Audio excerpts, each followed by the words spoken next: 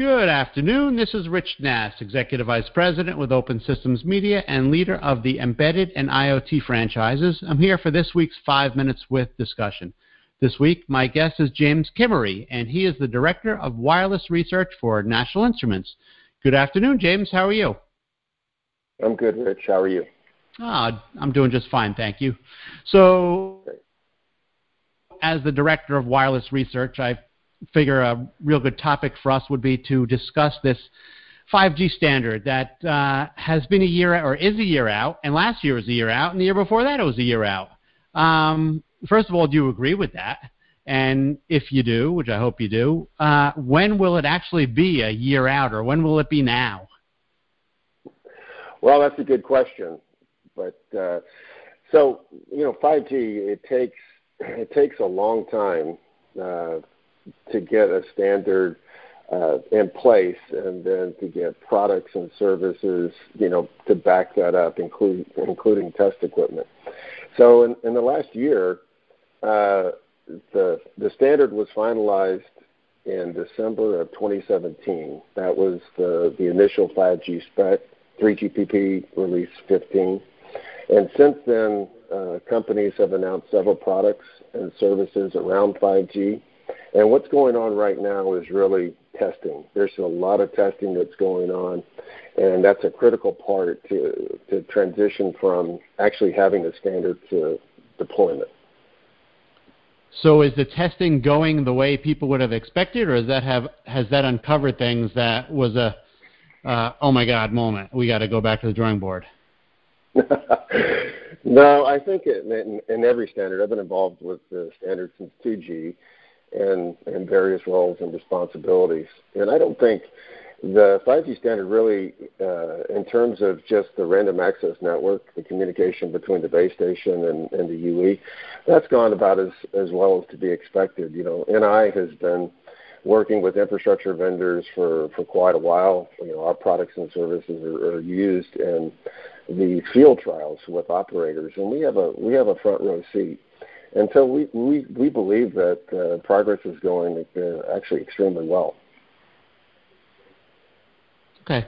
Well, this is clearly not a chicken and egg situation. If we don't have the operators on board, there's no reason to develop an end device or whatever that end device ends up looking like.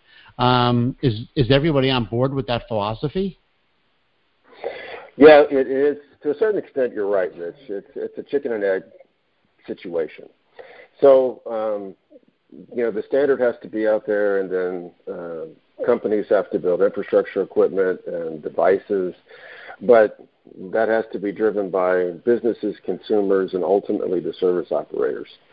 And if you think about the service operators' perspective, 4G was a rousing success for most of them, but consumers aren't willing to pay for more data these days. In fact, the average revenue per unit continues to decrease as the service operators compete with themselves. So 5G offers them an opportunity to offer a new set of services and capabilities above 4G that they'll be able to hopefully offer businesses and consumers that they'll be willing to pay for. So I think they're geared up. They've been on board. I've been involved in the 3GPP meetings myself personally, and they've been very active and very vocal in driving the standard in certain directions. So if I'm developing an end device, what's the hardest part? What is the part that I'm really going to pull my hair out to develop? Well, I think in general, 5G does add some complexity. One of the biggest, I think, challenges is that 5G is going to offer more data or faster data. Well, that translates into more bandwidth, and more bandwidth translates into more processing power needed in an end-user device. And more processing power means that, I have power consumption issues to deal with. If the processor is operating faster or consuming more data, it's going to draw more power. And then the other challenge is that's a lot of data to process. how do I move that data along my baseband processing and ultimately to the processor for these apps to be able to work effectively. So it's I think in LTE speeds, I think that the architecture is there. That's been there for many years. I think in 5G it's going to push those chipset providers to provide chipsets and solutions that are not only more processor intensive or computationally intensive, but also that are cost effective and also consume a reasonable amount of power to preserve battery life. So what is the application that you think that will really be the one that pushes the 5G standard into success, if that's the word? I don't know if that's the right word I should be using or not, but let's really make it mainstream. Maybe I didn't mean to cut you off, but maybe for one, what's the leading application to drive, early adoption? I think, and there's a lot of applications that have been talked about. V2X is one, autonomous driving. That's on its own trajectory, and that's going to be, there's regulatory hurdles in order to make 5G a reality for that particular application, but that's coming. The connected car is an unstoppable force. Our cars will be more connected in the future, and 5G will be a big part of that. But initially, for the initial spec, faster data can translate into making your apps on your phone, your current apps, more powerful and more capable. And one of the things that we've seen is using these big data services such as or capabilities like artificial intelligence and video still on our phones. When we think of video and we think of video just, hey, a viewer watching video, but being able to apply analysis to a video stream is important. For example, what about security? Well, if you've ever had a security camera in your home, or you've looked at security video, it's hours and hours of video, and then if you see the important moment or event that needs to be captured, it takes you a long time to get there. With AI and real-time streaming, those things can be analyzed immediately and sent to the appropriate entity that will act on that particular event. So you can see enhanced security services. You can see augmented reality.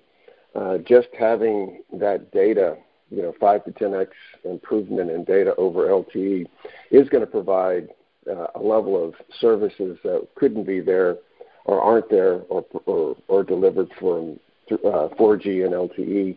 And I think that's kind of the initial one, is we'll see video still become the more critical app to drive more deployments in the short term. And then I see autonomous driving and V2X is kind of another wave that comes through. And then, another particular application that is not really talked about is the fact that 5G also intends to lower the latency of the network. Now, if you've ever pulled up a web page on your phone, the response time is unpredictable, and that's an example of latency. If you're just consuming data on your phone, it's a nuisance, but it's a nuisance. And then your body gets trained that, okay, this is unpredictable, and then when it's really fast, you say, oh wow, that was really fast.